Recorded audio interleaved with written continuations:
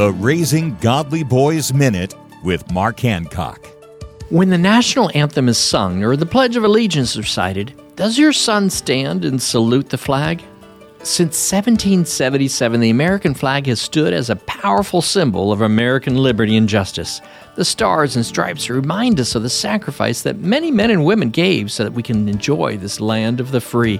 Teach your son the meaning of the flag's colors. White signifies purity and innocence. Red indicates courage, and blue is a sign of perseverance and justice.